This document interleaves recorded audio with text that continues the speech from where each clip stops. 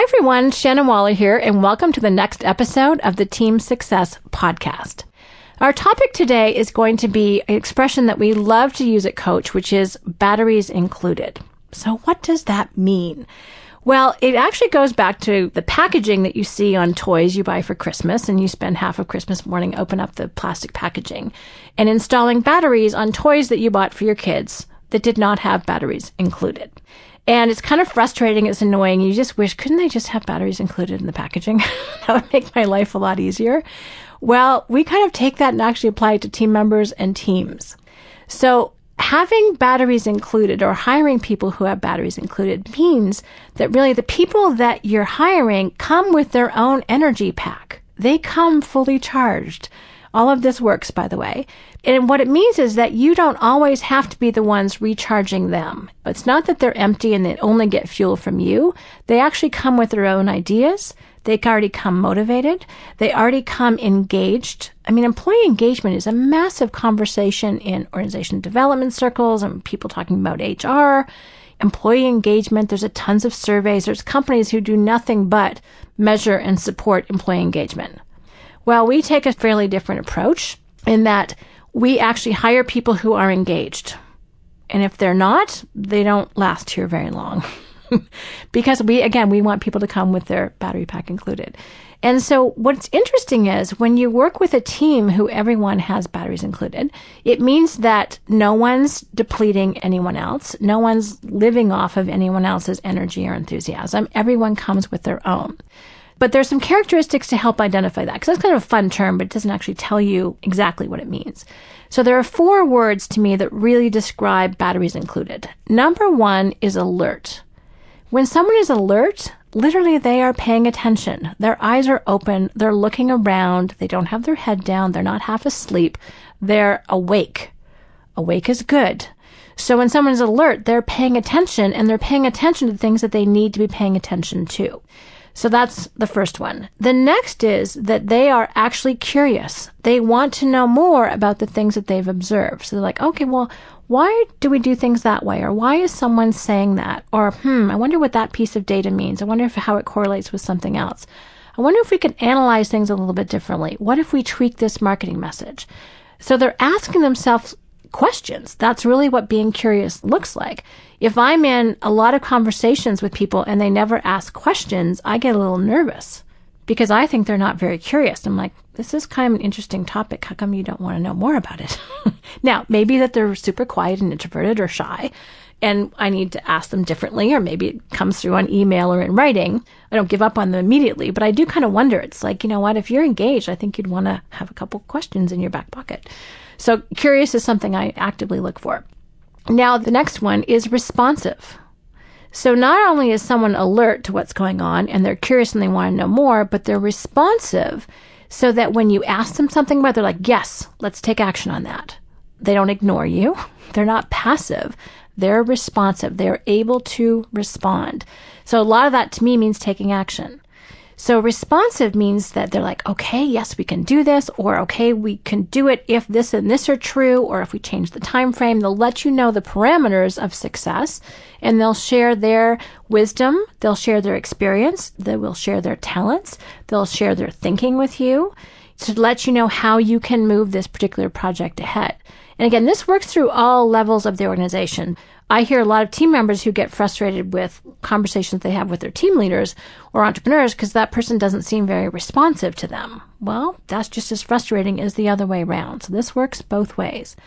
And the last one is one of my favorite words, as some people know, which is resourceful. So we have alert, curious, responsive, and resourceful. Now, resourceful means not getting stopped. This means when you run into an obstacle, you don't just go, oh well, I'm done. That's not being resourceful. Resourceful is asking yourself, I'm stuck. Who else do I know that might have some insight into this? Where else can I go dig some information? Is there a website I can look up? Is there some kind of a search I can do? You know, if I go bounce this idea off Tom next door, I wonder if he has some thoughts about this. And if not, maybe Tom knows someone else like Josh who can help me figure it out. Maybe that could be a process I could do. Now, where I first heard this word resourceful, and you may have heard me talk about this before, is through a really interesting guy named Dr. Brad Smart. And he wrote a very long, large book called Top Grading. Now, Top Grading is about, I can't remember if it's 400 pages or more, but it's a tome.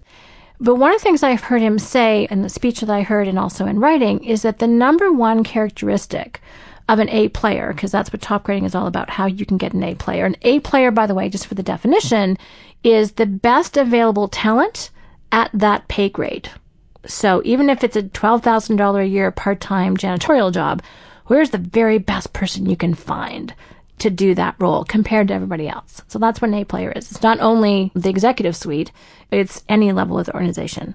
So the number one characteristic of an A player is that they are resourceful. Well, since last time I checked, I wanted to be an A player. I took that as coaching.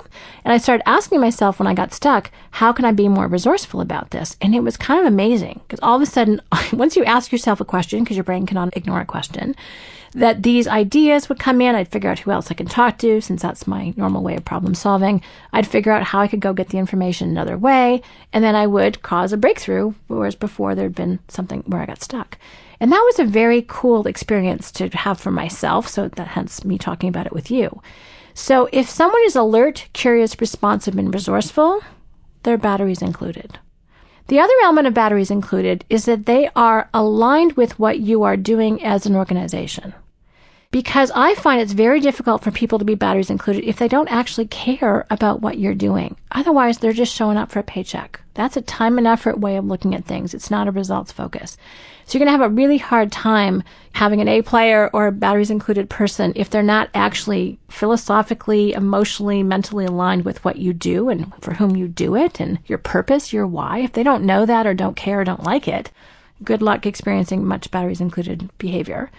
Now, the other last thing I want to talk about with regard to batteries included is one of the ways you can absolutely ensure that you will tap into the power source that I think everyone has, sometimes it's just not plugged into your wall, is that people are doing what we call their unique ability, which is what they love to do and are best at. That is, in fact, where the fuel comes from.